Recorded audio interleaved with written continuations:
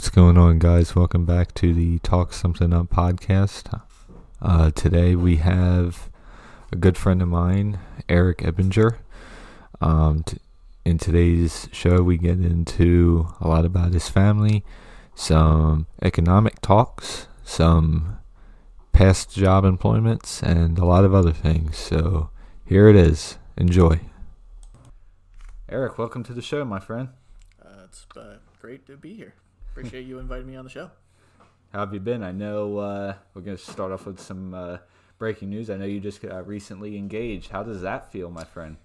It's a crazy feeling. It's not really real. It has these, I guess, real moments where it actually registers in my head. But then it just seems like everything's normal. But the closer we get to the date, it seems realer and realer. But it's cool. Yeah, because it's only been about 2 months now, right? No, I'm sorry, maybe 3 months or so. Actually, well, since the engagement, it's been. Oh no, since I got something in the mail. I'm sorry. Yeah. So since the save the date, it's been about 2 months from the save the dates. Yep.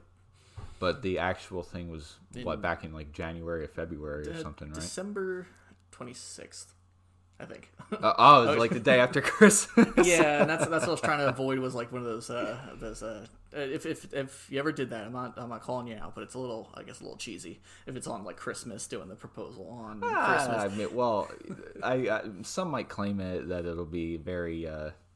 It might be the first and only time I'll ever use this phrase, but it's very Hallmark-like. That's true. Yeah, no, if that's what you're going for, I guess it is kind of Hallmark-like. But yeah, no, it's cool. It's the day after, so it doesn't count. It's the day after Christmas. Totally not Hallmark. No, but it was fun. We went ice skating, and her friends were involved in the whole scheme, and it was great.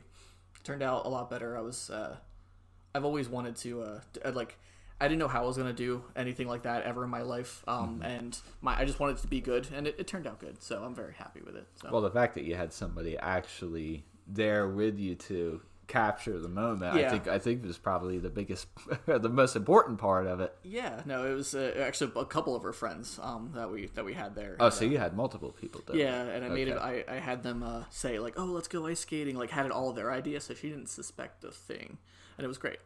And it went off really well, and she picks up on things very, very, like, very subtle things. So I didn't know how to do this. Oh, but she's not a she's not a dumb human being by any stretch of the imagination. No, she's very smart, and she picks up on everything. So I had to be super crafty.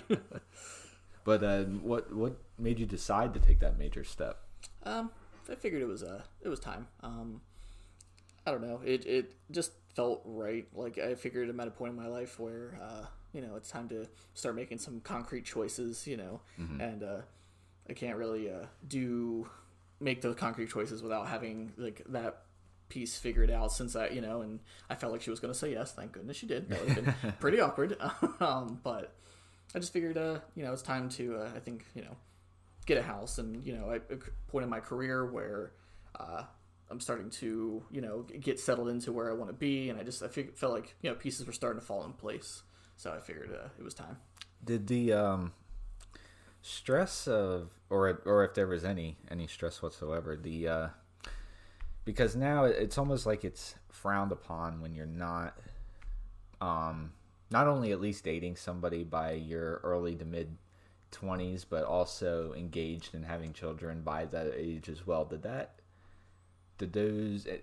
thoughts like that have any role in it whatsoever? Did they play any sort of role? No, not really. I'm on my own timeline. I think that it's a little silly. Well, it's not silly. I get why it's like having certain, I guess, expectations of people to have certain things done at certain times of their life. I get it. Like, as society kind of pushes that on you, and family, and everyone wants to see you, have children or whatever, but it has to be at this time frame, like it could be a lot. But I get why there's these societal constraints, but no, not at all. I don't think it had anything to do with that. I could have waited 10 more years. It could have been 5 years ago. Like, I depending upon the point in my life, if everything else seemed okay, I think it would have happened when it felt right, not because of pressure to do so. Right. Did social media have anything to do with it? Because I mean, that's where you see a lot of this stuff, if not all of this stuff anymore. Now that we're pretty modernized, I guess. Right. People post all their stuff on the social media. I'm sure when you see it day after day after day, I'm sure there were a couple of thoughts here and there that contributed, perhaps. Maybe for her, maybe she was getting tired of waiting for me to ask. But no, not at all. No, I think that social media is just an illusion. Everything about social media is just an illusion. And, you can't really, you got to at least remember that when seeing everyone posting all of their stuff and how happy everyone is online and, all the things that they're doing. It's all, it's always the best part. It's always the best pictures. It's always the best instances of who they are. So, seeing all that happiness and being like, am I missing out? Am I missing out on something great from, being engaged and married? That you're only seeing the good parts. You don't see the hard parts. Right, you don't see what's behind the scenes. Yeah, you don't see behind the curtain or whatever phrase you want to use with that. Right. Yeah. So no, I don't think it did have any bearing on decisions or timelines or anything like that, because I'm a huge skeptic of social media and what it does to people. So for me personally, at least, I keep that in the back of my mind, that it's always the best version of everyone on social media, not the true version. So definitely. But speaking of happier times in your life, because you've had many as of more recently, I would say. Mm-hmm. Tell me about what your early childhood was like. Early childhood. Well, if you can have any memories from when you were in the age realm of single digits. I don't really remember too much of my childhood, honestly. I don't know if I blacked it out or if I just don't remember it well anymore. I know the one thing I always do is I give my parents a lot of credit. They got divorced, my mom and my dad, probably when I was like, I don't know, 5 or something. But I don't remember most of it. They never really fought in front of us. I'm sure they had a lot of disagreements. That's a great thing. Yeah, no, that's why I give them all the credit in the world, is that I'm sure, maybe, it wasn't the best situation or whatever the reason was that they got divorced. I don't know. And I really don't want to know. I don't really care. I don't need to know all that. But yeah, no, I give them a lot of credit because they never really show it. Like, it was always, they never made sly comments about each other. They never, not a whole lot of sarcasm. Not a lot of sarcasm. I remember, always, if it was Mother's Day, my dad would take me to CVS to get a Mother's Day card for my mom, and vice versa for Father's Day. And, they were always, at least in front of us, they were always super civil and always super, encouraging to make sure to, to talk to each other, and they always did good for us, did good things for us. So, that's the one thing from my childhood I remember is not much fighting, which is great, especially if you have divorced parents. Yeah, no, it was. I'm very fortunate. My family gave a lot to me and my brother in terms of, we had everything we needed. We weren't we didn't have super extravagant stuff, but it was always just enough, and that's fairly middle class, in other words. Yeah, no, we didn't have all the totally average type of. I get it. Yep, actually, it was actually kind of nice where for a pretty long time where I would actually be excited. Not that I liked my parents being divorced, but I would have 2 Thanksgivings or sometimes 3 Thanksgivings to go to my grandparents too. I'd have 2 Christmases. I'd have so instead of just having one. So sometimes it was not great, but a lot of times it was actually kind of cool where I got multiple experiences. I had 2 families. I had a stepmom and a stepdad respectively on each side as well. Yep. So I had basically 2 families. So do I remember a lot from it? Not really, but I know it was good for the most part. Now you mentioned your brother. I remember. I'm not sure if this is still the case now, but at least maybe 3 years ago or something, you told me that he was.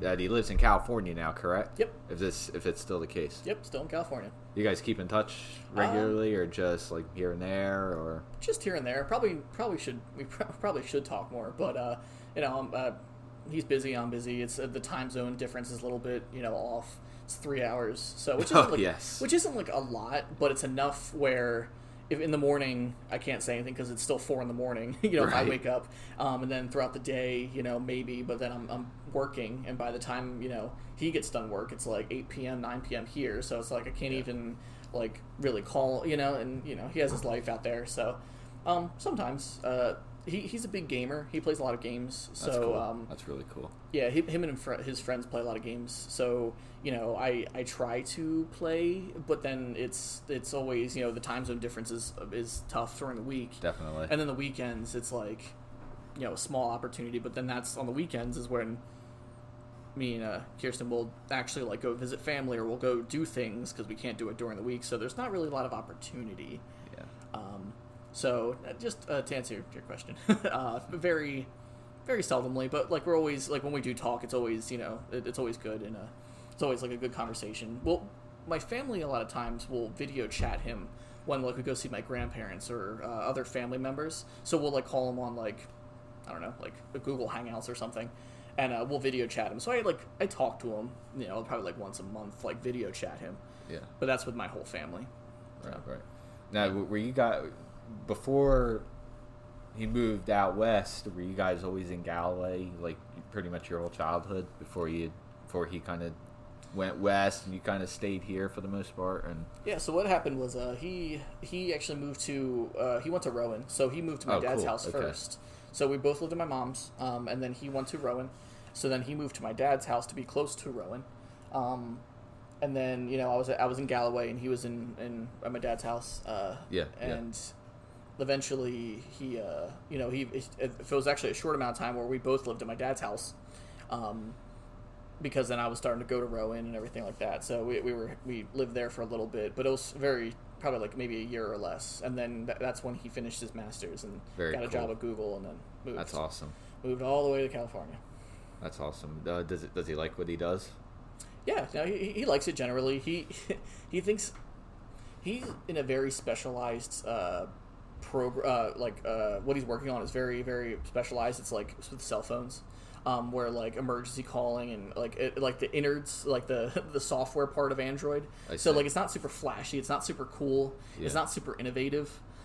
So like he sometimes, you know, he's expressed like, I want to be working on something cool, like, you know, Google self-driving car, or, you know, something that's like innovative, something different, but that he, you know. Oh, I'm sure you got to work your way up to something like that. Yeah, and you got to move different teams, and not everything's out in California. Like some of them they're in New York, sometimes they're in like Germany. Like some of these teams aren't all in California.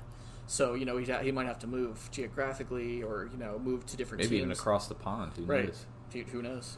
So while he wishes that he could do that, you know, his experience is in what he's doing, and he likes it generally enough to be there for 5 years or whatever it is. So, and you went to, fast forwarding a couple of years, you went to Absegami, if I'm not mistaken, correct? Yep. Go Braves. How was the high school life for you? It was good.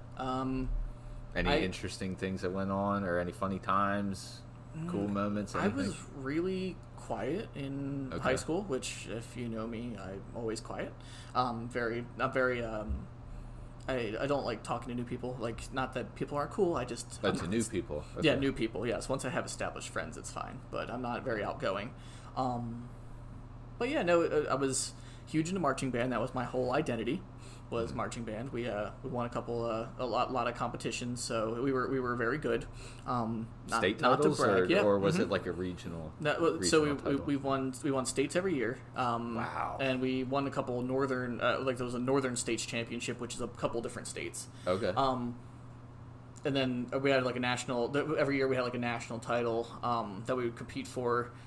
Never really made it over the hump there, but we were close. We got second one year, so very cool. Very cool. But that's like it's the nothing national. to scoff at. No. I'm very proud of what we did, and you know, that was kind of where all my friends were.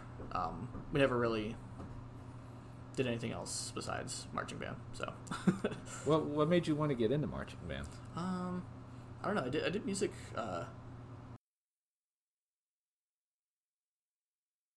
Elementary school, they always had this like fair of different things you could do, and then, you know, I wandered over to the music one, and they had like a giant snare drum, you know, sitting out, and it was just loud, and, you know, I guess it caught my attention. So ever since elementary school through middle school, I did band. And then I saw you could do marching drums, and I was like, oh, that's so cool. You can be loud, but moving around, Yeah, you know? exactly. It's not just... simultaneously. Because I was never, like, a drum set person. I can't... Just sitting down, chilling, and doing your thing. I appreciate what people do on drum set, but I can't do that. I can play, like, a little bit, but that's just because I've played drums for a long time. I know rhythmically what's going on. Just my limbs don't move like that. Yeah, so I thought it was really cool to be able to like run around the field, and it was like my me doing sports, but musically, right. you know. So yeah, it was cool. So because I know in elementary school what they do is they'll, especially when you only have, 60 or 70 kids in the grade. Yep. It's like half of them will go into band, and then half of them will be just doing just regular old chorus or choir or whatever it's called. Yep. Was that the case back also as well, or yes and not no. so much? For some, I don't know if it's in the water or something, but Galloway is very artsy, and I mean that by like it's a very strong community of theater. People that do theater, music, singing. We have just a lot of strong roots. Like one of my great friends, his name's Henry. He helps compose stuff, and he's had stuff on Broadway, composing stuff. A couple people I went to high school with, they're on Broadway now. They're not leads, but they're amazing. doing backup roles, and maybe someday we'll Broadway is Broadway. Yeah, dude. Broadway's Broadway. If you can make it on there, you're obviously great. You're doing something right. Hey, I don't know what's in the water, but we're not very gifted athletically. I mean, there's the occasional athlete here and there in Galloway that sticks out, but musically and arts wise, it's a very, very big thing in Galloway. So our school, a lot of people were in band, and all the different because we had I think 5 or 6 elementary schools in our district. Because there's a lot of kids. Yeah, it was just pretty much the same in Millville, about 5 or 6. Just a bunch of them. Where then we would do like these giant combined concerts. We do all that kind of stuff. So it was within the school, it was kind of a small school where I went. So, but a large chunk of everybody was actually in some sort of music discipline, or or like you said, choir or band. Yeah, it was like, at least when I was over there, they split off into. You were either doing one thing or you were doing the other. I mean, it's not. There wasn't. You weren't going to do both. Yeah, you weren't playing. If you lacrosse in elementary school, like you're not. If you weren't instrumentally inclined, then you were going to be in the choir somehow. Right. And you graduated back in 2011, or was it 2012? 2012. Okay. What was that feeling like? Were you finally getting out of? Well, I mean, not finally getting out of AVSAMI, but just moving on. Well, leading up to it, it was great because I was kind of over it. I kind of just wanted to move on and do some different things. I always, if you know me, I'm always looking at like tomorrow, but I never, actually follow through. But that's a different story for another. Move on and let's do something with with my life. Yes. So I was excited to leave. Now, if we're talking about actually the day of graduation, I don't know if I've ever told you the story or. Ever told you about this. If you ever get a chance, whoever's, listening, or also you if you want, I'll actually bring it up now. So very impromptu. Yeah, so my graduation day was crazy. If you get a chance, Google AVSAMI High School graduation 2012 and look at the photos. Not to not going to spoil anything, obviously, but I did hear. Yeah, I have heard a story. I don't know how accurate it is. It might be a different year, but it maybe. But I just want to show you. Yeah, that's the same year. Yep, that's the same year. So if you look it up, if you look at AVSAMI High School graduation 2012, I don't want to spoil anything, but it's very clear and distinct. And it was nuts. Falls in my wheelhouse. So so the day of was just extremely crazy weather-wise. There was reports of maybe like a storm, but typical thunderstorm. Yeah, right? It wasn't anything. They didn't cancel because they figured they could get everything done in time. Turns out it was very. I'm gonna tell you what happened, but I would recommend looking it up because the photos are nuts. I think it's on YouTube, if I'm not mistaken. Oh yes, it is on YouTube. the famous YouTube. Yes, go ahead. Basically, we think almost a tornado touched down at the school next to, because there's Absegami, and then like right across the street ish. Is at one of the elementary schools. They think it was around there where like a tornado almost touched down, and it was nuts. There was so basically just a funnel. It's a funnel cloud, everything very close to the gate. Yeah. And I actually, if you on my Facebook, I have a picture of me getting it with a black eye because I got hit in the face with a piece of hail that was like the size of like a golf ball. Like I have a black eye. It was mayhem. I remember this lady was running with a stroller, and the baby's getting hit and she's crying. So I remember taking my gown off.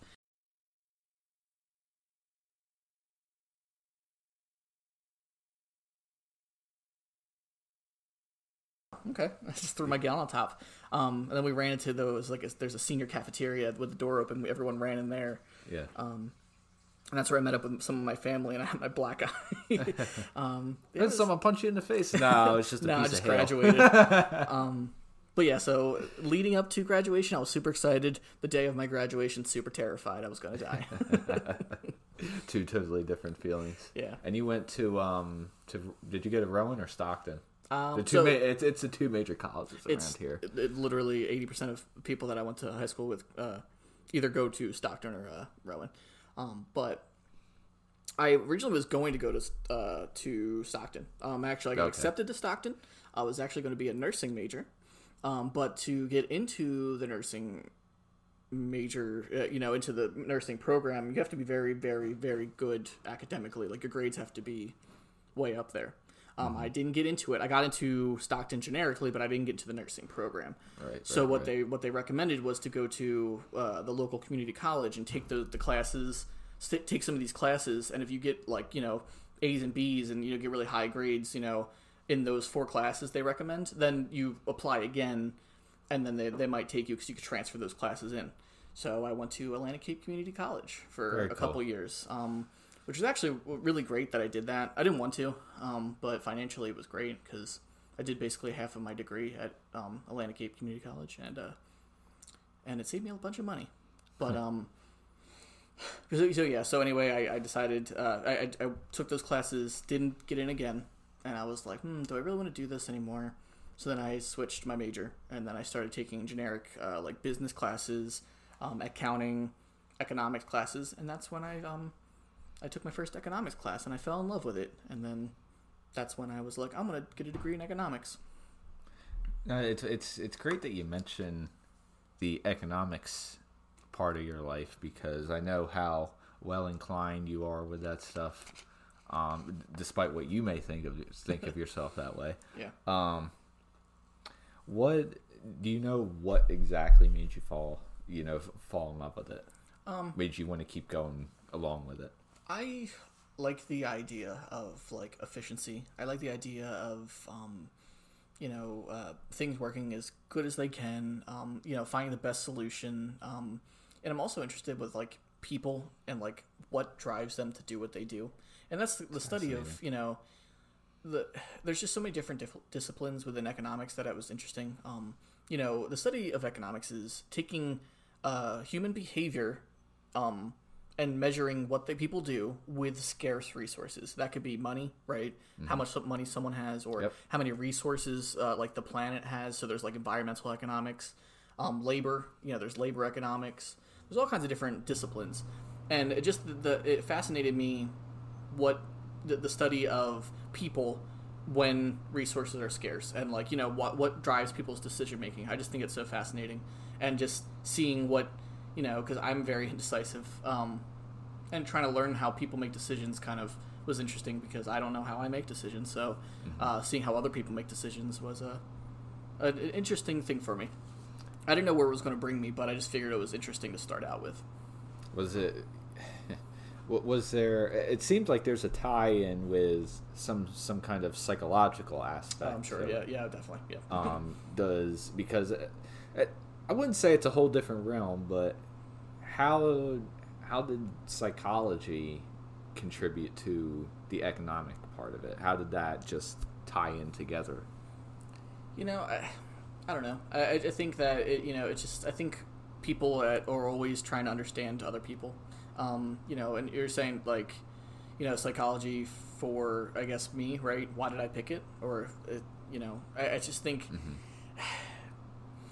it was just me trying to understand the psychological aspect of other people, right? I don't understand myself or other people, so I wanted to kind of learn about it, and how, why do people think the way they do, and how they act accordingly, and I just feel like just the way that I am, it fits well with economics and the things that they look at, because I'm unsure, and I'm looking for new information. I'm always looking for. I'm very very data driven.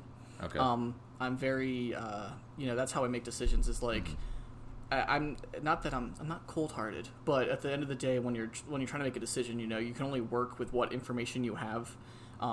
So psychologically, economics was a good fit for me because it's all data. It's making decisions based on data, and that's just who I am.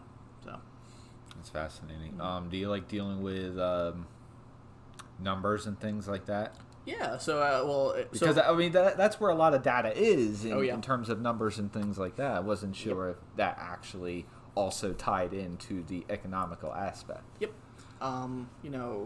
Data can lie. I will say that, but data, when done correctly, data doesn't lie. If everything's done with integrity and things aren't being skewed, it's one of the most concrete ways to make a decision. That's drew me to it too. Is like if you study other social sciences like psychology or like the broad sense of like sociology, it's all opinion based of how people think and what they observe, right? It's not as concrete. I like to think it's the most concrete unconcrete science, social science, right? That's a great way of putting it. Actually, it's doing research, it's observing humans, but it's the most concrete one of them all, and it's.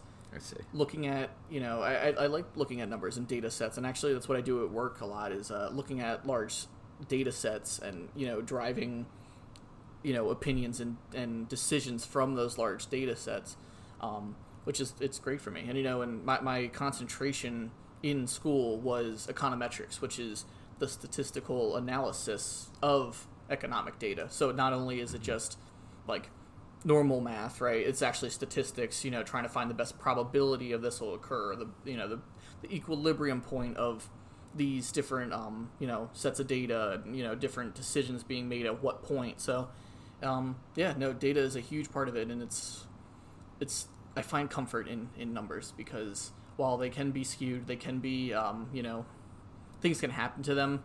It's pretty comforting knowing that it's probably pretty close to being accurate if everything's done correctly. Right. Well, because a lot of people don't want to look at the numerical aspect into things because they find data and numbers not really exciting, or in some places, if people are going to put it so bluntly, it gives some people headaches. Personally, that's not with me. You know how I am. I like my weather, and it has a lot of numbers associated with it. But what would you say to somebody who say, well, numbers aren't very exciting? Why would you want to get involved in something like that and analyzing data all day long? Numbers are beautiful. I think that it's I would tell them that just because they're hard doesn't mean that, it can be. I mean, not always, obviously. Right, right. So there's two reasons why people don't like numbers. Typically, I guess, is either it's hard to come up with the numbers, it's hard to, like a lot of people have trouble with math, which, I did for a while, and I eventually got, good at it, and eventually I used it in my major. But, it's either really difficult to understand, and then people get turned off by that because it's hard to they don't want to deal with it. And to that, I would say just keep practicing because math is nice in the fact that there's always just one answer. Typically, I mean, there's some weird cases, but there's always an answer. There's just always an answer. It's not one of those like English questions where in English class where they ask you, well, how do you feel about that, or and what please explain generally what's going on. Math is like you do the calculations and here it is. This is the answer. So while it may be difficult to get to the answer, once you know how to, you're always going to know how to get to that answer. Exactly. So That's number one. Number two is that if it's just boring, right? Who cares about numbers? Maybe it's not gripping. It's not like a story, right? You have to like derive the story from there. That's kind of a thing that people just either like or don't like. I don't know if you can really convince someone to like numbers, but I like to remind people that there is always a story in data. It's not just a cold set of data. It's not a cold sense of, ones, twos, 5, 10, It's there's a reason, there's something going on. Are they going Right. up, and why? Are they going down, and why? Is there a gap in the data? Well, why? Did something happen? There's always things, you can infer a lot of things from data that aren't necessarily clean cut. So sometimes it is a mystery, and sometimes it is a story to be told. So while the numbers themselves might be boring, the story they tell aren't always so boring. Especially when you're analyzing the data Right. day after day after day. Right. Did you graduate from Rowan, or did you graduate? Okay. What made you transfer from there? To Rowan? Yeah. Okay. So, I was like, I could have finished my degree, my associates, at ACCC, Atlantic Okay. Cape.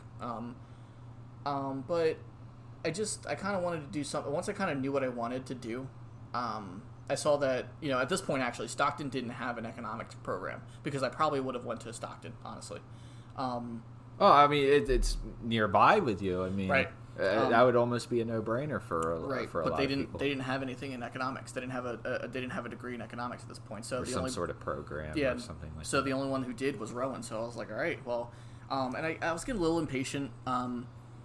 So because I wanted to start really going towards my degree. So I think I had 2 more semesters before I would have got my associates. But I was like, you know what, I'm just going to go for it. So I transferred my half associate's degree of my classes to Rowan. Glad the credits just transferred over. Yeah, they did. I did all my research, though. I'm huge with that, But I made sure everything would transfer, and it did. So I met with one of the advisors. I already had everything planned out. I was like, this would go here, this would go here. I already knew everything. So they're like, okay, great. They didn't have to really do too you're much. the easiest person Yeah, we've seen exactly. all day. Yeah. So they were like, okay, cool. So then they signed over the thing saying they agree, that the classes would probably transfer. So I was like, okay, cool. So then I applied for it, and I got accepted, and Very cool. yeah. And then I figured I want to do something else, but I didn't I graduated from Rowan, but I didn't really go to Rowan. So what I mean by that is that I experienced 0 of the college life, right? Okay. I didn't do anything. I commuted everywhere. So when I went to ACCC, I commuted, and then when I went to Rowan, I was a commuter. I never once went elsewhere besides my classes. So yes, did I go to Rowan? Yes. Did I go to Rowan? No, I didn't. So people ask me, I've had people, new students, on the first day be like, you know what building this is? And I'm like, I have no idea. If you find out, let me know, because I have no idea. So yeah, I regret that a little bit. Not actually, even just a semester, just living there, or going to events. Never went to a Rowan party. You know what I mean? Not that I really want to. I'm not a huge partier, but I literally did nothing at school except go to school, which I know seems kind of a silly statement. Yeah, that's what you're there for. But you also want to, they have events, they have different, clubs. I didn't do anything there, so that's something I kind of regret. But yeah, no, I did technically graduate at Rowan. Well, I would argue by saying yes, you went there, but just because you didn't join some sort of club or a sports team or anything like that, Right. doesn't. I would argue that it doesn't diminish you and your degree. Sure. And what you did for, to earn that 4-year degree. Sure. No, I think I agree with that. I worked hard. I definitely. You paid your dues. I did, and money, good amount. Not as much though, because I went to ACCC beforehand. So if you're hearing this and you're just trying to decide if you go to a 2-year and then transfer it to a 4-year, do that. It'll save you. It'll cut your tuition in half. But the Do I wish I did all of that stuff? Yeah, but also I'm very proud of what I did by just being a commuter, also working full time, at where I was working, and not being able to graduate with good grades and very cool. Finishing out what I started. Very cool. Yeah. Speaking of that other place, that you place. you knew ahead of time we were going to get into this at some point. It's where you and I met. Yep. Not exactly. I don't remember the exact conversation or setting. But yeah, you spent 9.5 years there, almost 10 years there. Yep. Describe it out for me. Well, for some people that don't know, I didn't originally start at this same store. So are we saying the name? Or Go. You know what? Might as well. Yeah, I guess I don't work there anymore. I don't care. Yeah, so I worked at we worked at a supermarket chain. It's well known on the East Coast, ShopRite. Well, particularly in New Jersey, Pennsylvania, New York, and Connecticut. Yes. A couple stores, and yep. Maryland as well, if I'm not mistaken. That's true. And yeah, so I originally started in Galloway because Galloway had a shop right there. My brother actually got me the job. Was he also there? At the same time? He was. Oh, yeah, cool. He started like a couple years before I did. He worked there, and then he was like, "Hey, my brother needs a job. Can a lot of times that's how at ShopRite, how that works is like, hey, my friend needs a job. And you're like, yeah, sure. So I got a job there. So I started at Galloway ShopRite for a while. Then I worked there for a bit. Went to like the courtesy desk, and I became like a backup bookkeeper there. So I got all kinds of different ShopRite skills. And then I was going to Rowan. So that's a very far commute from where my dad lived to in Pittsgrove. I don't know if I've ever mentioned that. Not that he doesn't live there anymore for a lot of reasons, but no, that's probably 45 minutes. Yeah, it's one way. Yeah, it was not great. So there was the Landis ShopRite. That was close. You didn't have to go through Millville to get there, right? Because if you take nope. So at least from Galloway, you basically have to go through Mays Landing and then through the back country and fields of Vineland. Right. So, yeah, that was a very long drive. So I was looking to transfer, and I eventually did transfer. I appreciate good old Mike Alvarez for approving my transfer. Appreciate that guy, and he brought me on board because I had some things that they needed. They needed a backup bookkeeper, and they always just needed good people. It's funny because with transfers, you never know what you're going to get. There's like a lot of times... Much like a box of chocolates. Right, yes. Exactly. See, the problem is with transfers is a lot of the times there's a reason why people are being transferred, and it's not a good reason. So you're always skeptical of transfers. I'm not saying that as like a blanket statement because a lot of times we've had a lot of good people that transfer from other stores. It just seems like sometimes, it's like it either works out really good or really bad, and there's no in between. Mm-hmm. But anyway, so I hopefully was a good transfer, and... I eventually, and I became a full-time, not full-time, sorry, a valued member of Landis ShopRite, and that's where we met. What year did you start there? Was it like 2012 or 13 or something like that, right? When did I start at Landis? Yeah. I want to say, I think it was 14. Yeah, because we started around the same time. Well, I know it was the same year, but... Maybe not exactly the same time, at least. Yeah, I want to say it was like maybe 13, 14, maybe 15. I don't know. Everything blends together anymore. But I'm going to guess 2014. And that's when I transferred there and started my journey as at least then I was just a courtesy associate. And yeah. Now, that's it. That's all about ShopRite. Nothing else happened. Now, did you while being there, did you see... Did you honestly see yourself wanting to move up instead? Because I know you did. Did you at the time? Did you want to move up, or just do your job, go home, collect a paycheck? From day one, I told everyone, and they always thought I was kidding, or I would. Or you were just crazy. Yeah, becoming a lifer or whatever. No, I never ever wanted to fully make ShopRite my career forever. Mm-hmm. Never. Nope. I knew it from the beginning. It just wasn't who I wanted to be forever. And I knew that always. And people were like, oh, no, like, you know, no, you just say that now. But once you start getting paid and you start getting money, nope.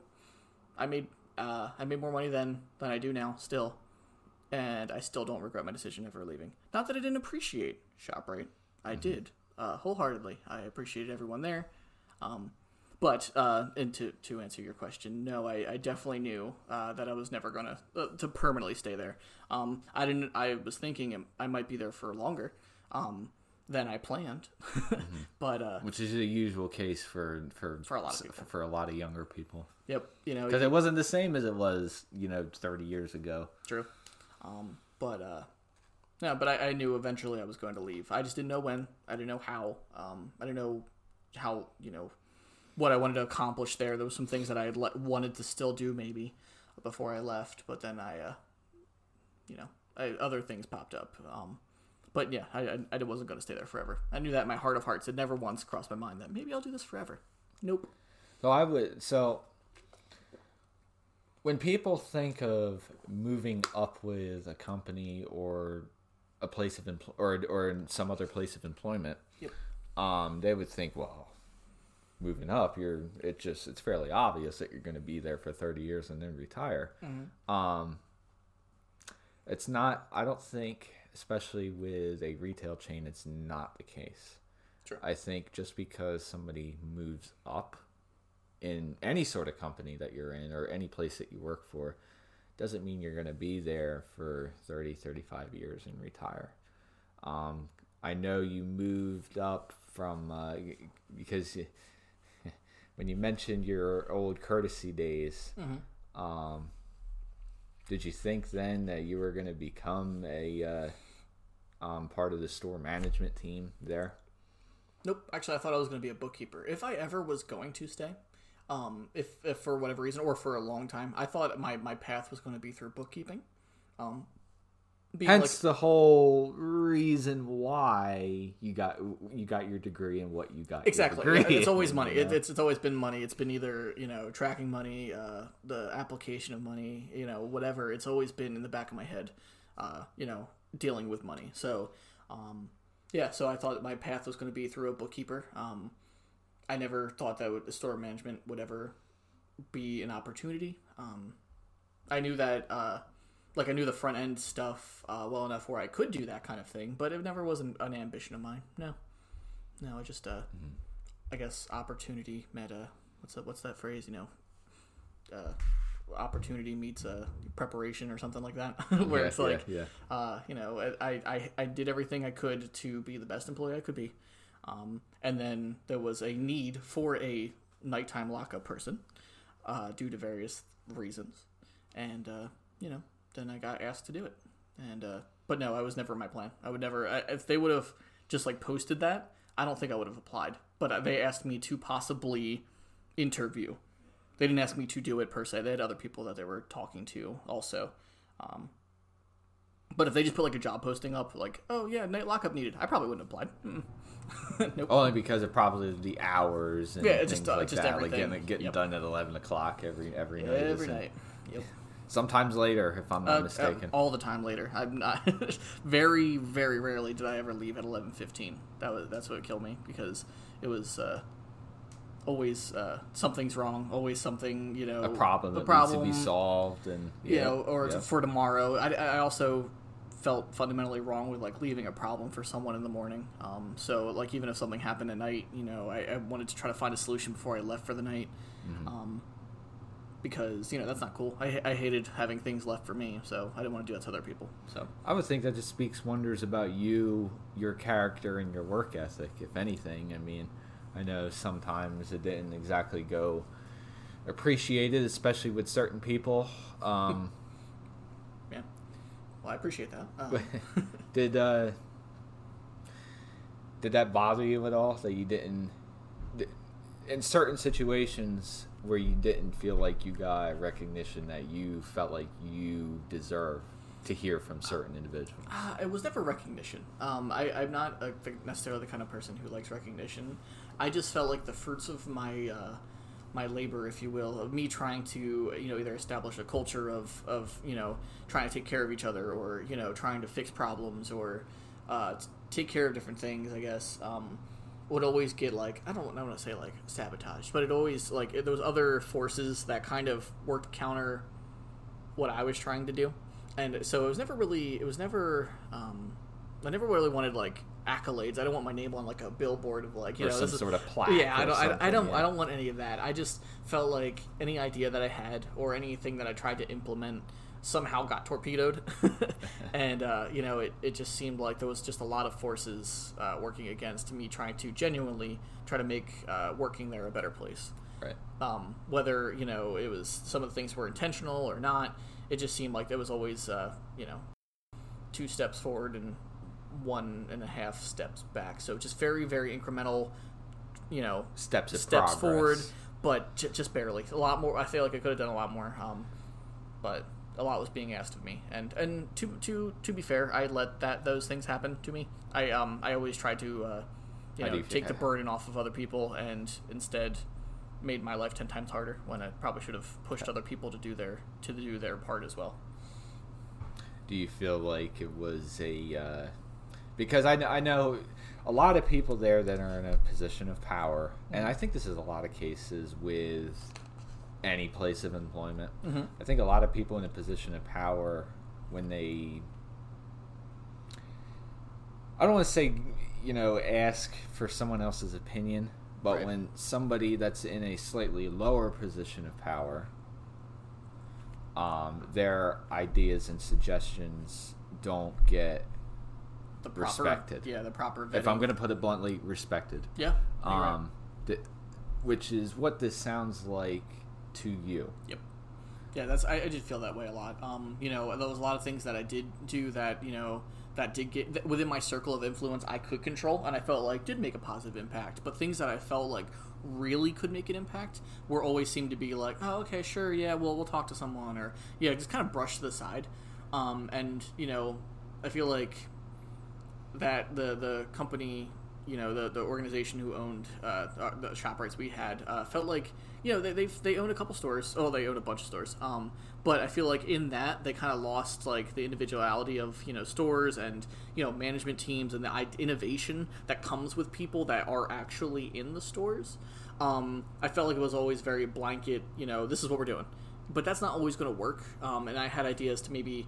There's no one size fits all. When you have that many stores, you can't just blanketly implement, you know, just policies and, you know, certain things you can, sure, but you know, other approaches maybe need to be tweaked a little bit. And I felt like I had a lot of ideas, and I felt like my the air was taken out of my sails a lot because of, you know, very deflating. It's very deflating when you have all this optimism and ideas, and then they just get dismissed, not even considered, and then like carefully like explained why they can't be for whatever reason. You know, it could be this reason, that reason, legal reasons, you know, personnel reasons, philosophy reasons, like whatever. But like the why is important, especially when being shot down. Right. And not having that is just, you know, it really kind of turned me off to the company and that business in general, because it just didn't seem to jive with what I was trying to do. So, because I remember not any very detailed conversations that we've had. There were times where you have, you know, pitched me your ideas, and I said, please do try to go implement this idea. Yep. Because it sounds really good, especially on paper. Yeah. And when it didn't come to fruition, how did that make you feel exactly? Just it's rough, because like especially when you see a glaring problem, and the problem is in my position, you know, I was the customer service manager, or CSM, or whatever you want to call it. I think that's what they still call it. Mm-hmm. They may have labeled it something different, but my job was like kind of like I did the hiring, I did the like kind of like the liaison of the employees to the management team. Really, it's like they kind of come to me with their complaints and, you know, and their suggestions and ideas and issues. And while when other employees can go to the other, you know, managers, you know, I was kind of like the first line of defense, and not defense because I'm not trying to like fight them off, but the first person to talk to. I heard all the complaints, and it's extra frustrating when you hear people complaining about certain things that you could change, but for some reason aren't being changed. You know, So, talking about different ideas that I've had or other people had that I've brought to the management team to try to get implemented to find a solution, it's 10 times worse when people are telling you how much they're frustrated or how much trouble they're having, and you have a way to fix it, and then you can't even fix it. So it's 10 times worse. So,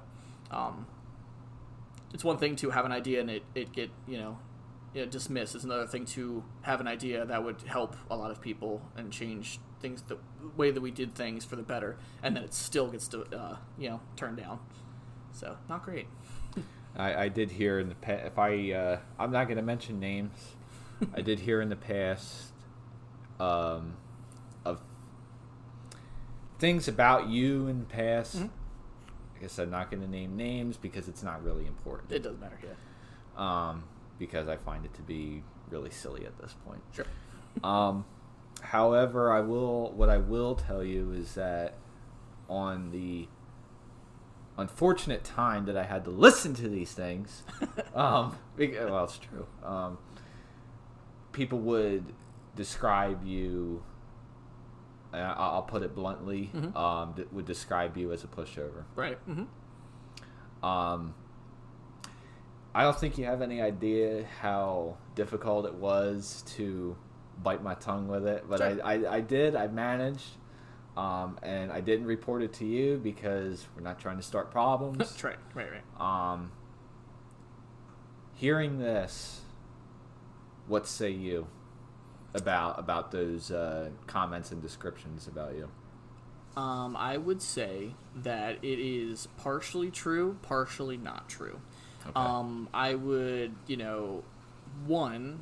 if someone, felt that way, and they, felt like I wasn't doing enough, you might be right.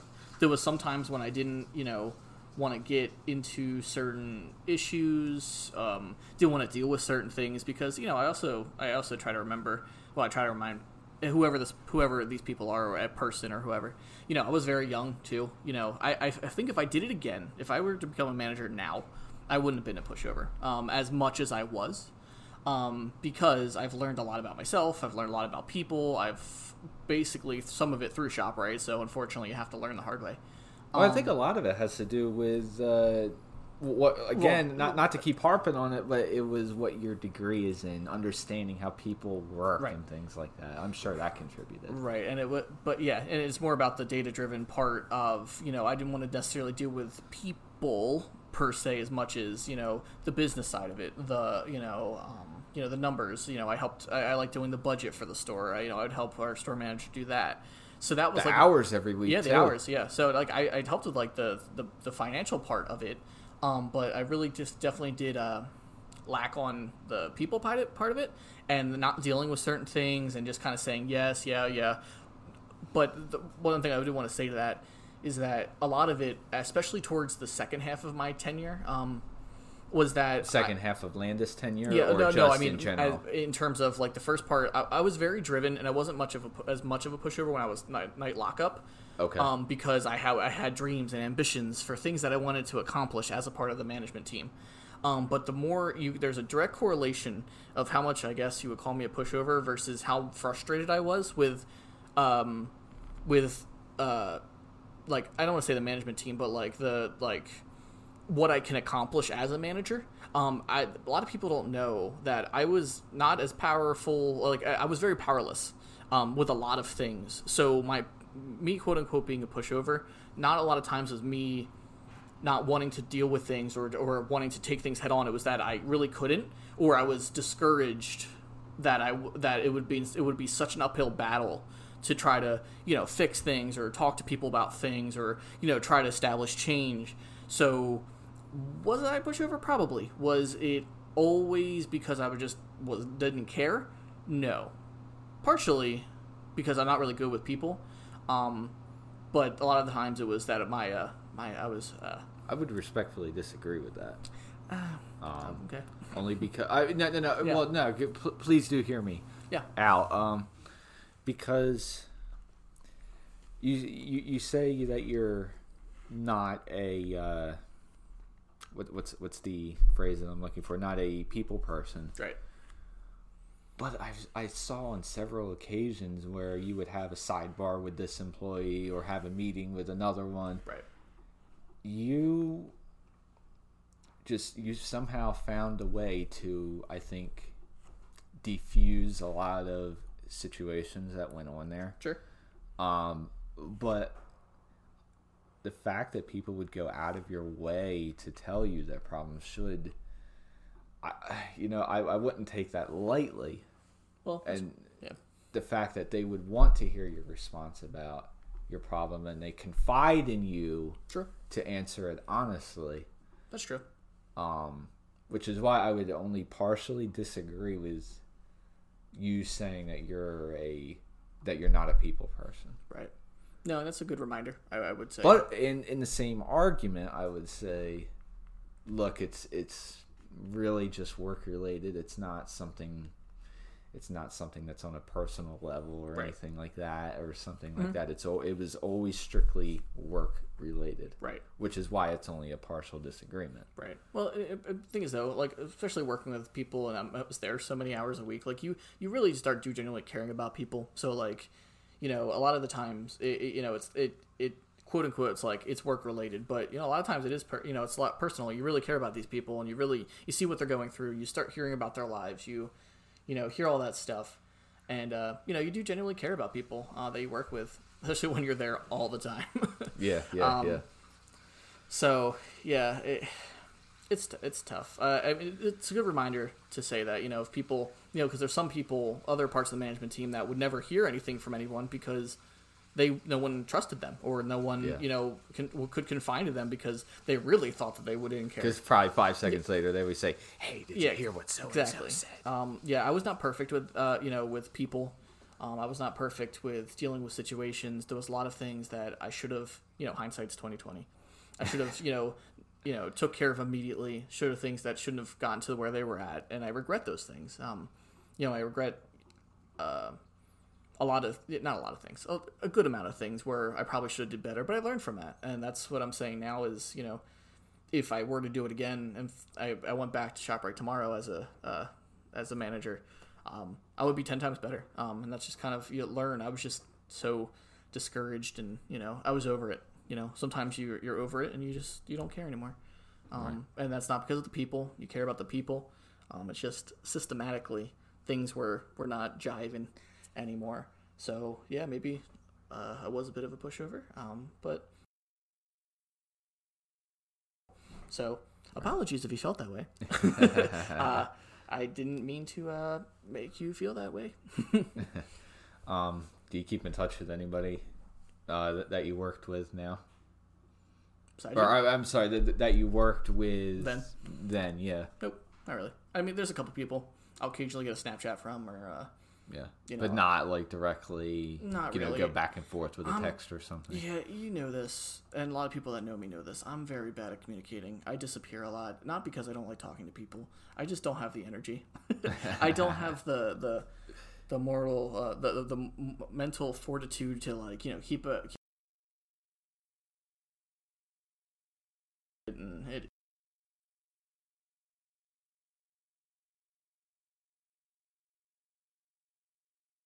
Yeah. Him and I don't I don't text him. Like, he's like one of my genuine one of my best friends. Cool. And I've known him for a long time. And I only talk to him once a month, barely. I just don't that's just not the thing. It's I normally, at least with him, I'll hang out with him occasionally, once every couple months, and then we'll talk about everything and get caught up, and then that's it. Exactly. So I'm not a very good keeper-upper texter.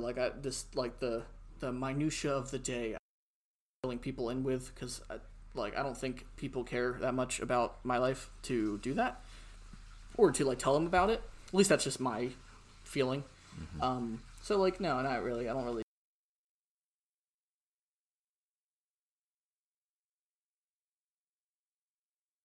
Probably ones that sound like they're short-lived, and yeah. And then one more question, and we'll finally move on from this lovely chapter of your life.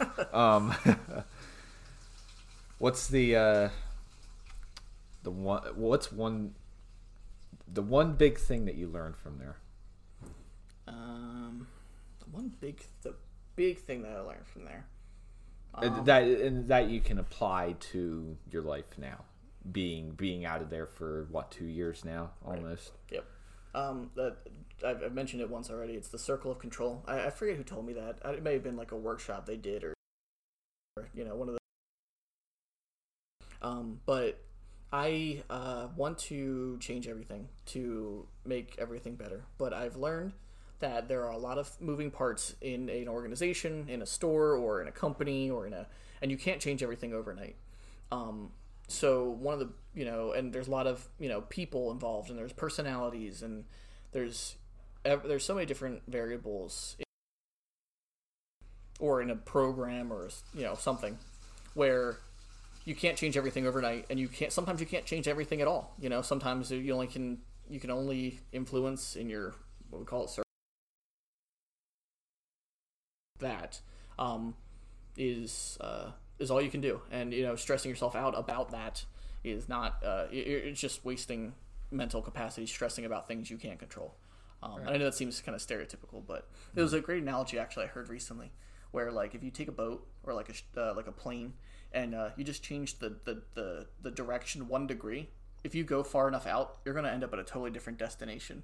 Yes. Even the slightest change in the direction will, as you continue to fly or sail or whatever, you're going to end up at a totally new destination. So as long as you're making small changes in the right direction, you're going to end up at a better place. So that's kind of the approach I take now in my current job, because of that lovely place.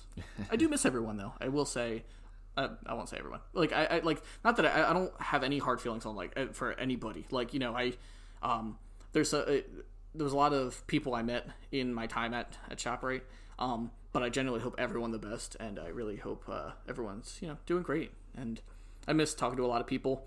Just the interactions with people was great, and I didn't know it until I went to a job where I'm 100% virtual, and I don't talk to people anymore. Talking to a lot of people, even if sometimes, it was crazy stuff.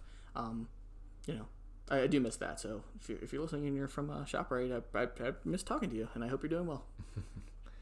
During that time that you were there, that we were there actually, there were a couple of moments and times that really tested the mental capabilities of people while they were there. A couple of passings that you and I both know. Yep. But the one that comes to mind during that time, and I remember going to this, and it tested my capabilities because of how we were friends and things like that. But the time that I'm referring to was with your dad. Yep. I remember going to that, and in case we're not beating around the bush,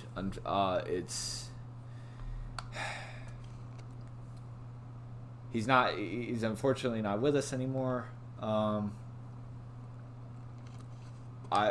It was, like I said, it was very, it didn't test patience, perhaps. It was just trying to keep it together for you. How did that time affect you? Yeah, that whole time was rough. Because I remember having multiple conversations with you and things like that. I would always ask about him when he was still with us, and always try to be as respectful as I could with you. Because I knew it was near and dear. Yep. And obviously that's what friends do. So I appreciate that. Yeah, no, it was. That was a rough time, and I do appreciate my entire support system that was helping me through that. Some parts of the management team, some people from ShopRite, you specifically. A lot of some other friends that I had back home too. Back in Galloway. And back in Galloway. Okay, yeah. Cool. Knew about my dad's health. And things that were starting to turn not great. and it was a really tough time because it was so many things going on in my life. That going on. I was actually at an internship at the Federal Reserve back in Philadelphia. Yes, I do remember that time. And that was like my dream job, right? So we were talking earlier about my degree, and the things that I wanted to do, and I had a job doing that as an internship, and it was and I would do it again if I had the time to do it again, and have him around and still have to do it again. I'd leave again, but they offered me a position, and I chose to decline it because I wanted to spend the last bit of time I could with my dad, and that would have to be in Philly, and I would do it again. Like I said, there was that a lot of tough decisions making, and like my life was very, very consistent and very, very was great for a long time, and that was one of the huge jarring things that, and not in a good way, where he started getting sick, and it really put a strain on me and my family, and he was a great guy. It's one thing where if you're like not talking to someone, and then hear they're sick, and you're like, oh no, and you talk to them for a little bit, but it's my dad, and he was just a great person. If I can be even close to what he was in my life, I'll definitely be. I would count my life as successful because he's just a great model person. He was not perfect by any stretch of the imagination, but he was definitely a perfect dad in the sense that he always did what he could, and so it was a rough time, and I appreciate the support system I had at ShopRite and elsewhere, because if not, I don't know how I would have made through that time. What kind of role did he play with you in your life? He was always I don't know. I got like I didn't know how similar I was to him until other people would like come around and be like, "Wow, you're just like your dad," or "Your dad's just like you," or he'd be like, "You would have made that joke if he didn't get to it first." Like, he was just really did a lot of he was just more like a more simple guy. He was a super smart guy, and he's an electrical engineer, so he was a super smart dude.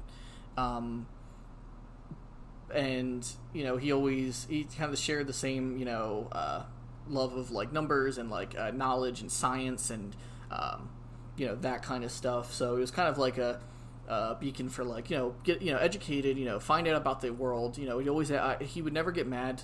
I asked so many questions as a kid, but he always knew the answer, so I always kept asking. And some of the stuff he probably just made up, but he was always a inspiration in terms of always trying to learn more, always trying to know more, always keep innovating and getting better and stuff like that. He was also just a simple guy too. He always liked to hang out. One of my fondest memories, well, multiple times, is we'd always get like crabs from Maryland, and we'd always just sit outside in the summer, and all the adults would be drinking, and I was younger at the time, and we'd always get like a bunch of crabs, and we'd just sit out there just eating like 3 dozen crabs, just with me and my dad's side of the family.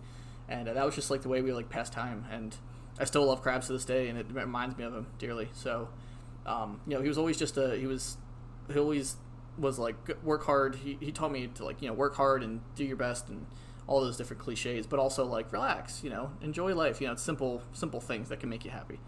So he was definitely a beacon of inspiration for me in terms of how I want to structure my life and how I want to live my life. So, yeah. He was, I wish I had met him. I do too. I do too. There's a lot of people I wish that met him just once. And he makes a good impression the first time. He probably make a joke, and he just my my one friend that I referenced earlier, that from Galloway, he met him like once, and I think it was like only once, maybe twice. And my friend said something to him. He was like really young not really young. He was like 11 when he met him the first time.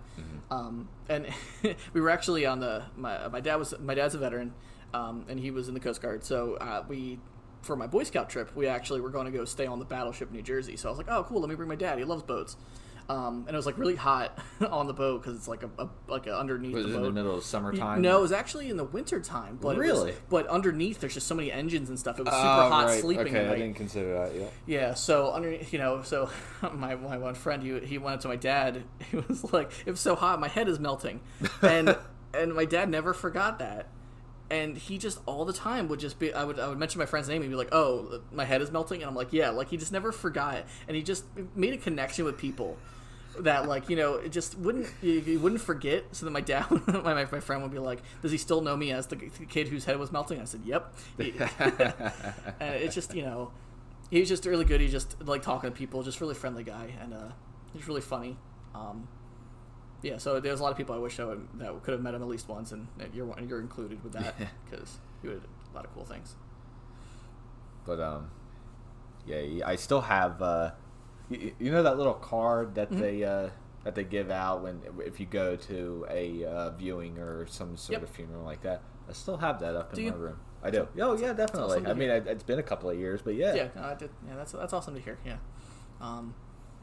Yeah, no, it was actually it was amazing to see from people from ShopRite go to his viewing, and it was people that he never There was probably 24 of them that I think that went, if I'm not mistaken. Yeah, and different like packs of people, different cars showing up. Yeah. It was awesome. It shows Your family's probably wondering who the hell are these people. And it goes to show that people there were super supportive, and that's something that I do miss from that store. It was sometimes it was a little stressful and whatever, but they at the end of the day, most of the time, everyone had each other's back, and it was pretty cool.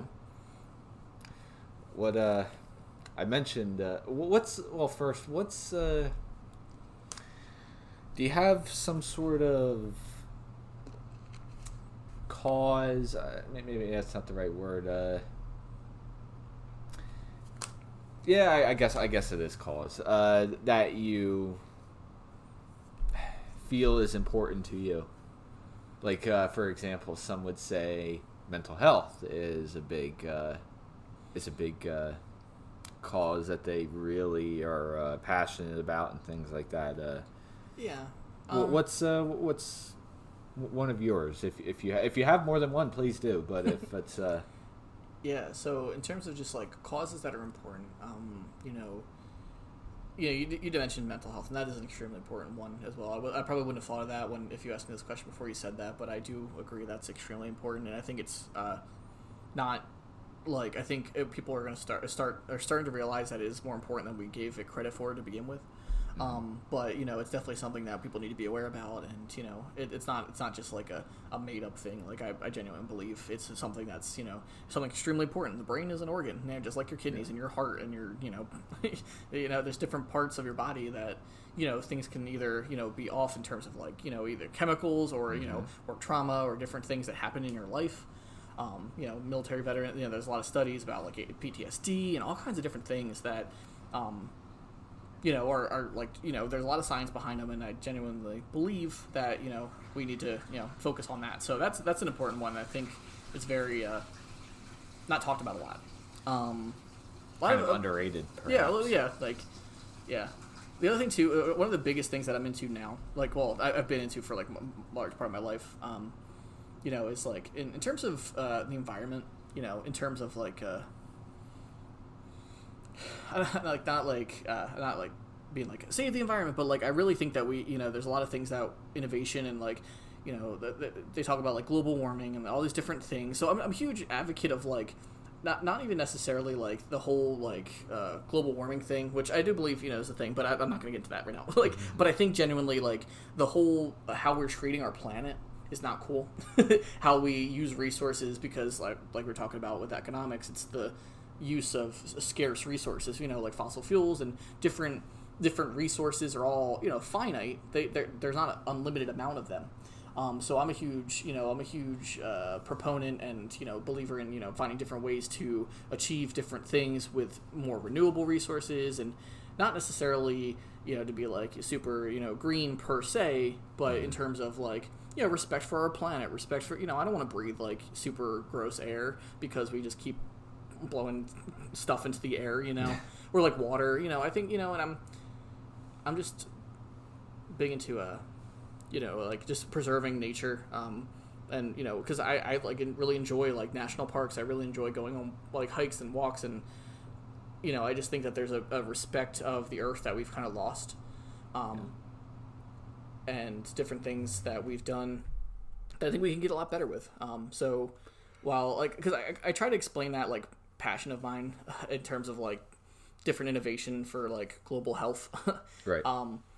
And then people are like, oh geez, it's like super like crazy, with like environmental things, but like no, it's about like respect of our planet. It's a respect of our environment. I'm a huge believer. I've heard this saying once of like leaving a place better than you found it, and that can be for anything. If you walk into a room and you see you see trash on the ground, you pick it up and you throw it away. Like, did you have to? No, but you're leaving the place. But better. you did. Yeah, but you're leaving the place better than you found it, especially if you care about it. So, I think we've done a little bit of damage to our planet, and like humans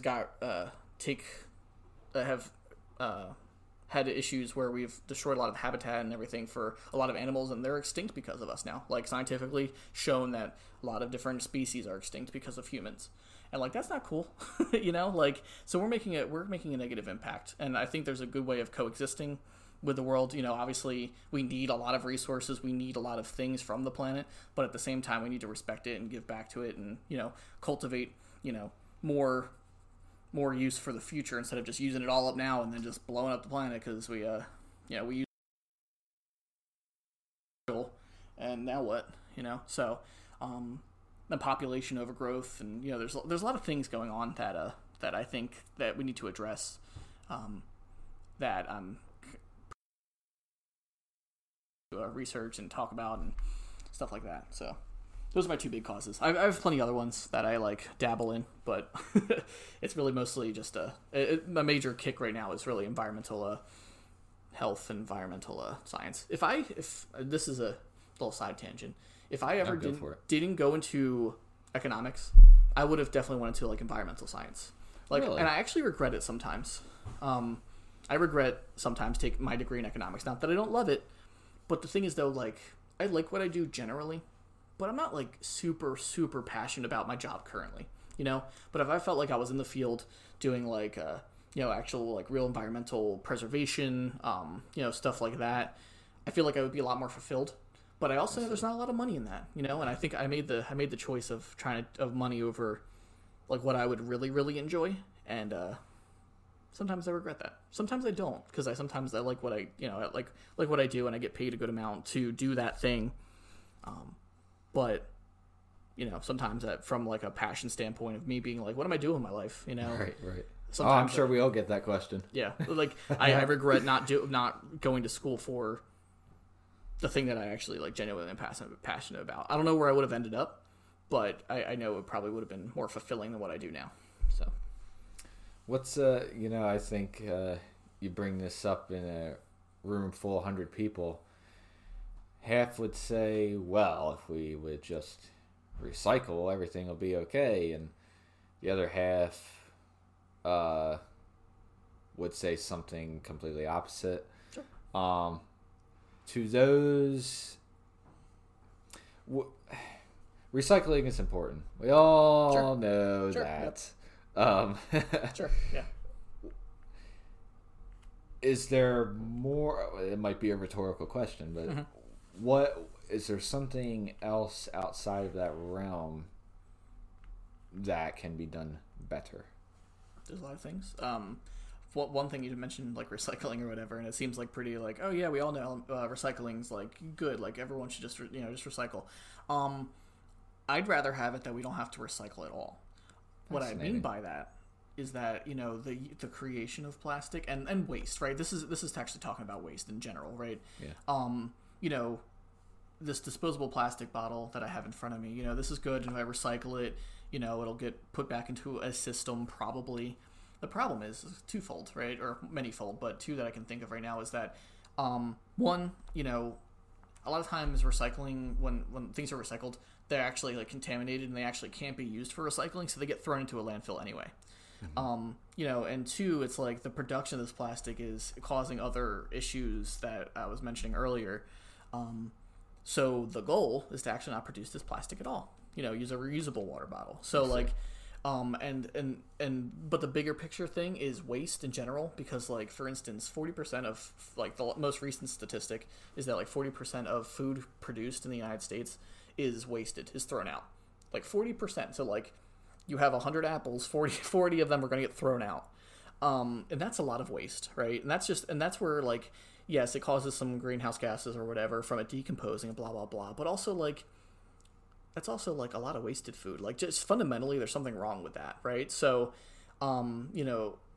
yes, I think we should recycle, blah, blah, blah, all those, like, whatever things. There's a lot of other ways to help with that stuff. But I think just fundamentally, I think we waste a lot as a country and a world, where we overproduce stuff, and we just it doesn't, needs aren't being met where they're at, and we're just overproducing, and there's something wrong with just throwing out 40% of stuff. So I think something to do better would be to reduce food waste and other waste. There's other different things that we all just throw out. And I saw a lot even at ShopRite, and the problem is we couldn't even donate it because, like, a lawsuit, or there was a legal thing that there was an issue where someone sued because they got sick for something we donated, and that kind of steered ShopRite away, well, at least our stores, from donating the stuff all the time. Sometimes they would do certain things they could donate, but a lot of things they didn't because they were afraid of lawsuits. So, like, there's just a lot of, and that was actually, we were talking earlier about things that frustrated me, the things that I wanted to change. That was one of them. At least trying to help that a little bit. Mm-hmm. But anyway, yeah. So to answer your question, reducing waste, because we throw away a lot of stuff, and either it ends up in landfills, or we waste food that could have been eaten by someone else, or just not produced and wasted for no reason. I'll give you an example of something like that. So it was about a year and a half ago. I had gone on a date with somebody. Mm-hmm. It was just a simple dinner date, whatever. Sure. I ordered one thing. They ordered another thing. To keep a long story short, I always finish my meals. You know how. Yeah, I got you. My date, mm-hmm. didn't. Yeah. And I asked him, do you need like a one of those boxes or sure. something to mm-hmm. take it home with? No. It's like, well, why did you?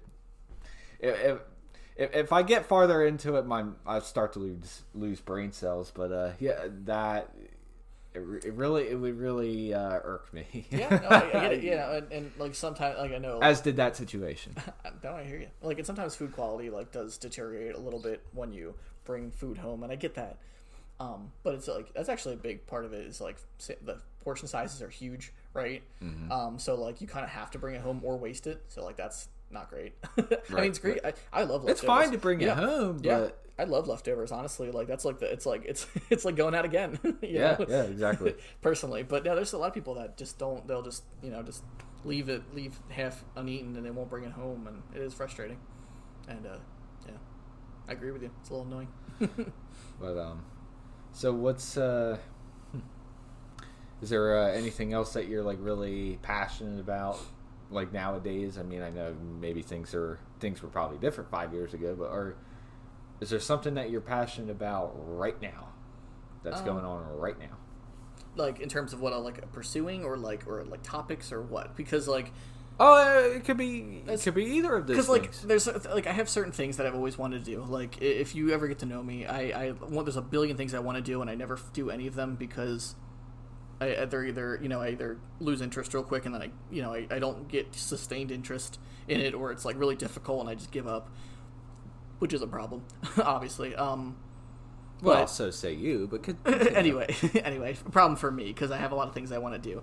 Okay. Like I want to, I've always wanted to like start like a company. I want to be like an entrepreneur. Very cool. Yeah, I've always wanted to like sell things. I've dabbled in like t-shirt production. I sold a couple t-shirts, not many, but like that's always fun. I think that's pretty cool. I don't know. There's a lot of things that I would like to do. I'm huge into it, like investing, and like stocks and trading, which is foreign exchange, like basically currency trading. I'm huge into that. The problem is that I work a day job, right?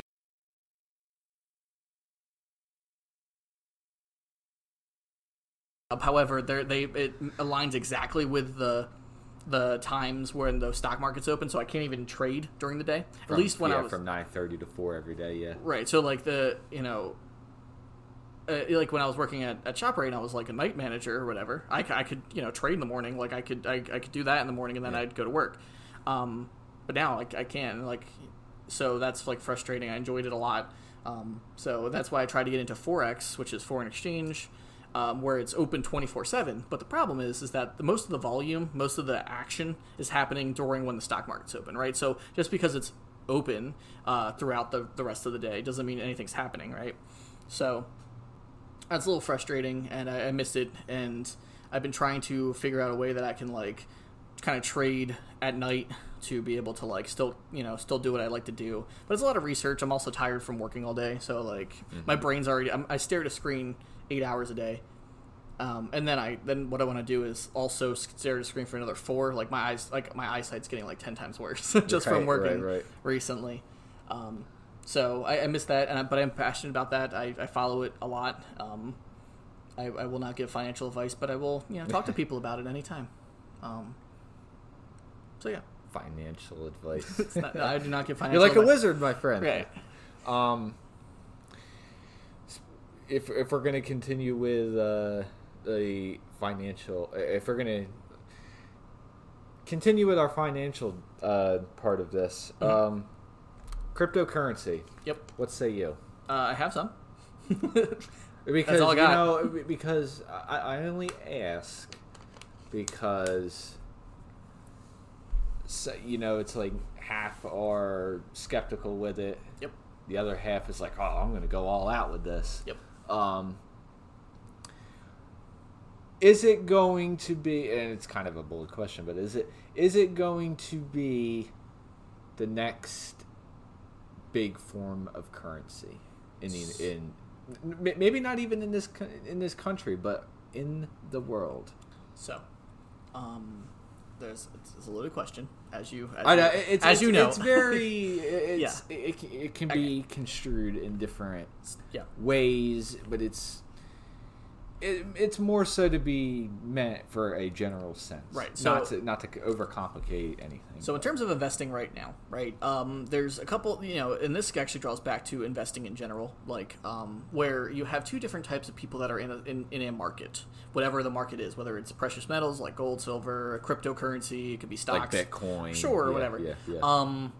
There's two people. There's people that are, well, I guess there's 3 people. There's 3 people that got in super early, right, when they heard about it, and they're it's paying off now because they got in at 0.03 cents a share, and now it's at like $2. So that obviously they're rich.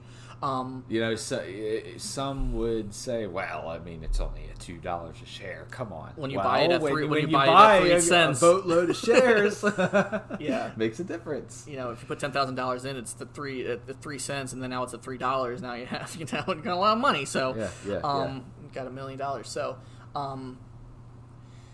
So there's the people that got in super early. There's people that are investing because they see that there's an upside to it, right? And then there's the third group, which is, I ask people when they ask me about different things, I like to ask them this question, and like it's a really honest question, and it's not bad. It's just what happens a lot is people that have FOMO, right? So fear of missing out.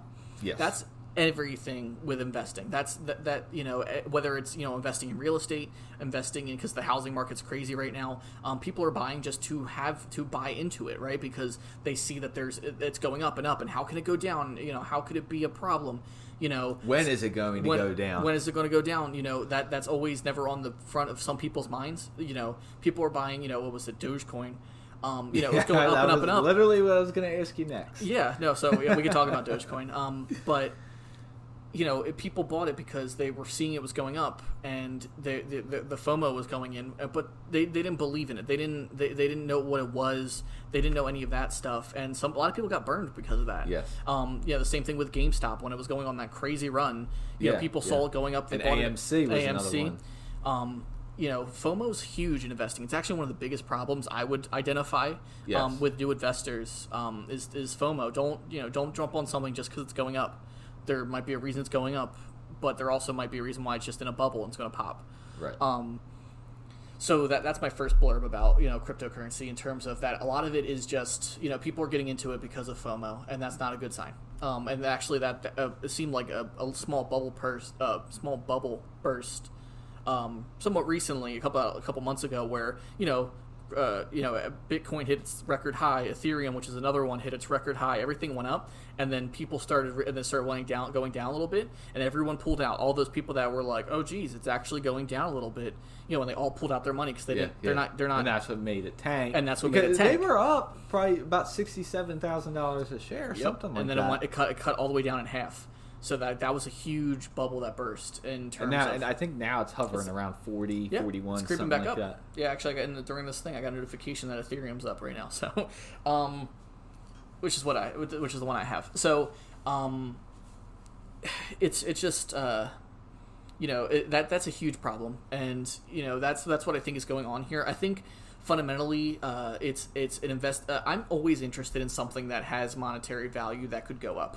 As in my econ background, my investor background, I'm always interested in anything that has that possibility. So to answer a question of what do you think about cryptocurrency? Well, I'm interested because it's going up in value, and why, and I want to know if there's an opportunity there, and I think there's opportunities. The thing is, though, with there's different types of cryptocurrency that they do different things. Bitcoin is literally just a storage of value. Right, it's literally, hey, some people didn't necessarily think that the financial systems are fully sound, that they could be manipulated. So someone sought to make this store of value coin, basically, that you could put money into, and it's going to hold its value in theory, or it's going to, a safe place to put your money. Right, it can't be manipulated, which is a little bit flawed logic, but that was the whole idea of it, right?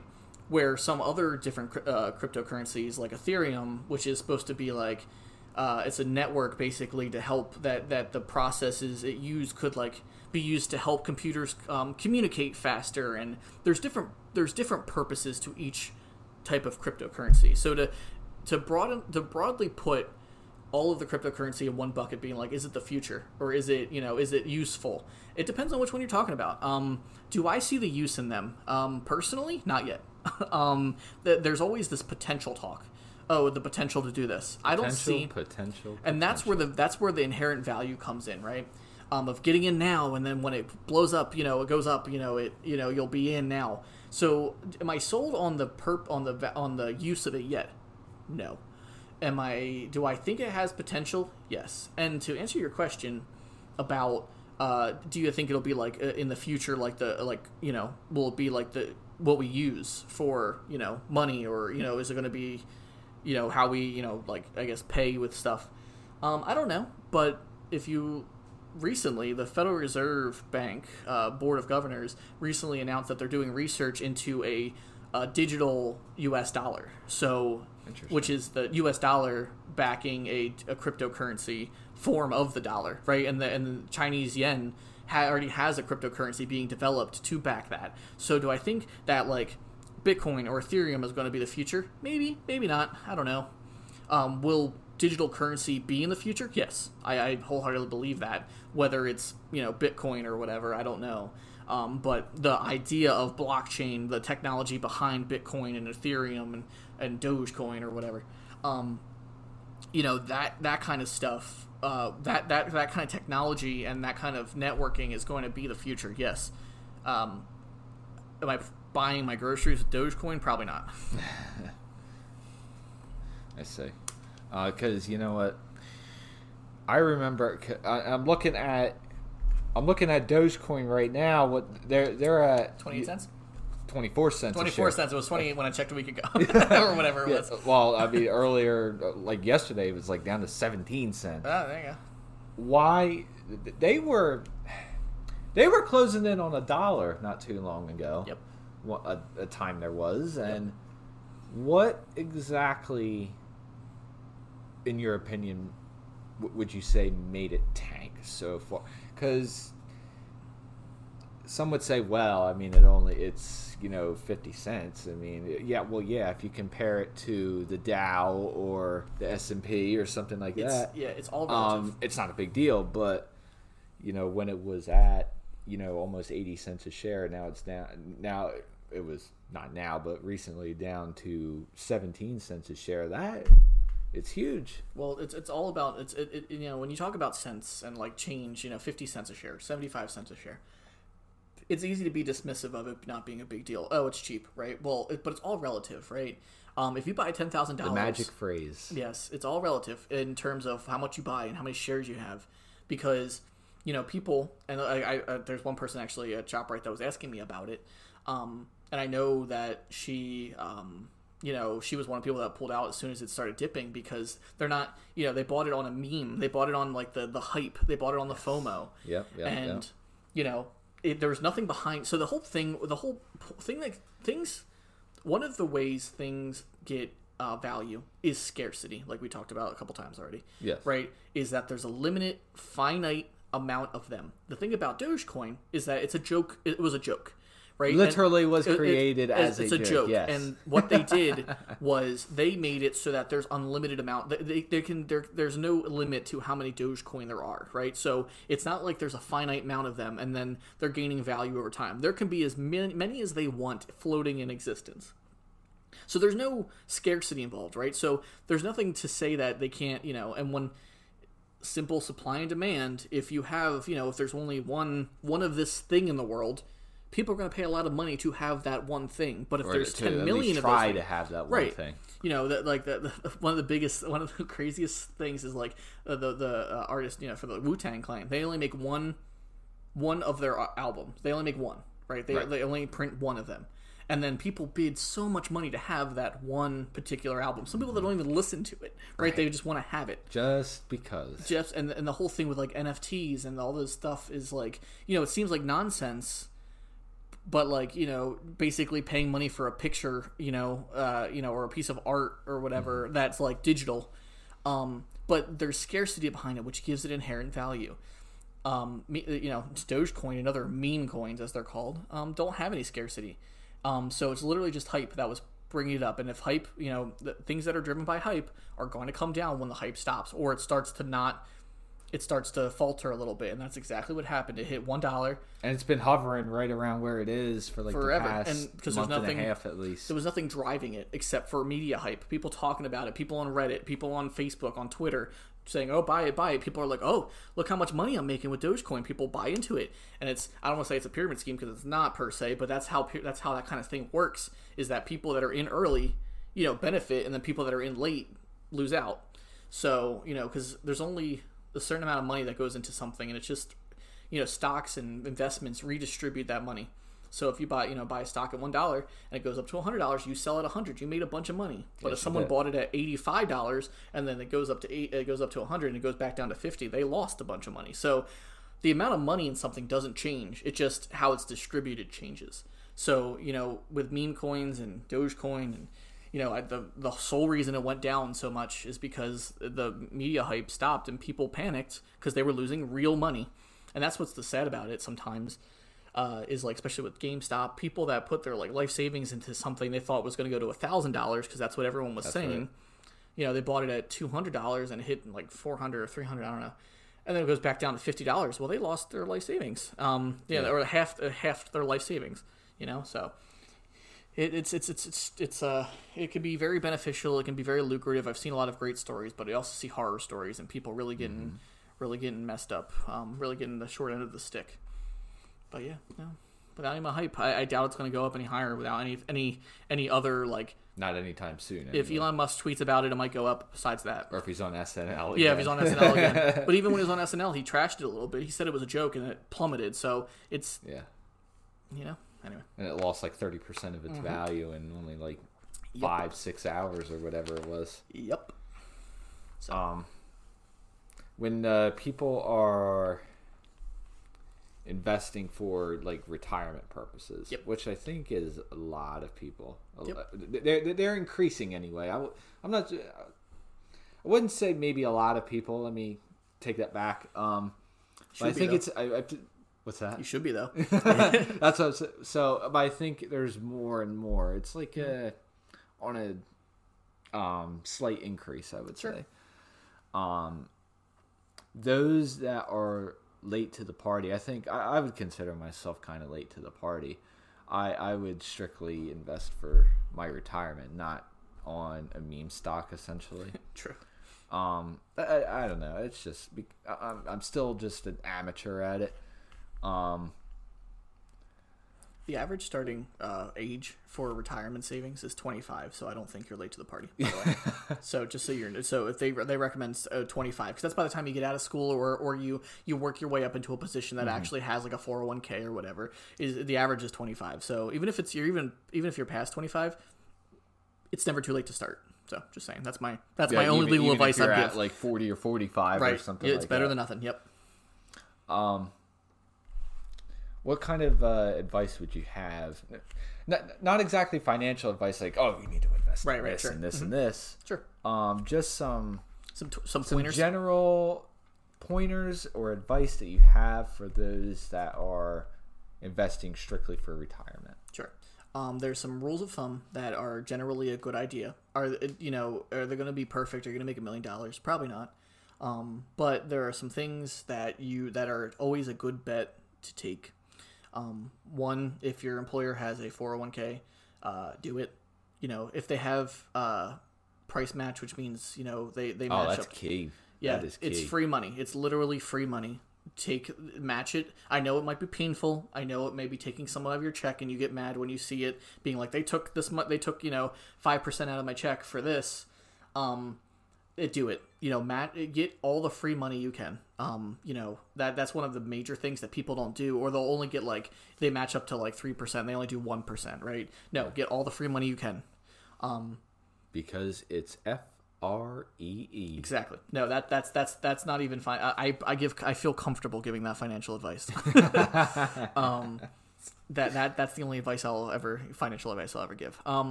Is to always try to you do your employee employer match. The thing is, picking they've done studies on this, and picking individual stocks, you actually are probably going to do worse off than if you actually just invested in an S&P 500 mutual fund or an index fund, basically that maps exactly what the S&P 500 is doing, right? Because the S&P 500 is a mixture of the 500 stocks on the stock exchange, right? Yes. So it has a good blend of things, right? It has a good blend of different industries, sectors,